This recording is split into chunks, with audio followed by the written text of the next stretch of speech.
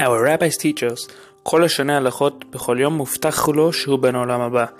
Anyone who learns a couple of halachot every single day is promised to be in the world to come.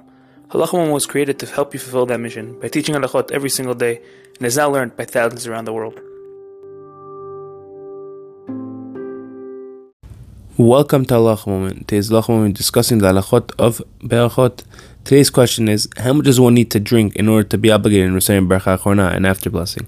Yesterday we discussed how much one needs to eat and in what time period in order to be obligated to recite Berachah, Achrona. What about beverages? How much does one need to drink and what period of time does it need to be drunken by? In order for one to be obligated in reciting a Berachah, Achrona on a beverage, one needs to drink a revit, which is around 3 ounces, and one should try to drink it in one gulp. However, if not, one can be lenient on up to 2 to 3 gulps, immediately one after the other. Some also say within the time frame of a few gulps. Have a great day.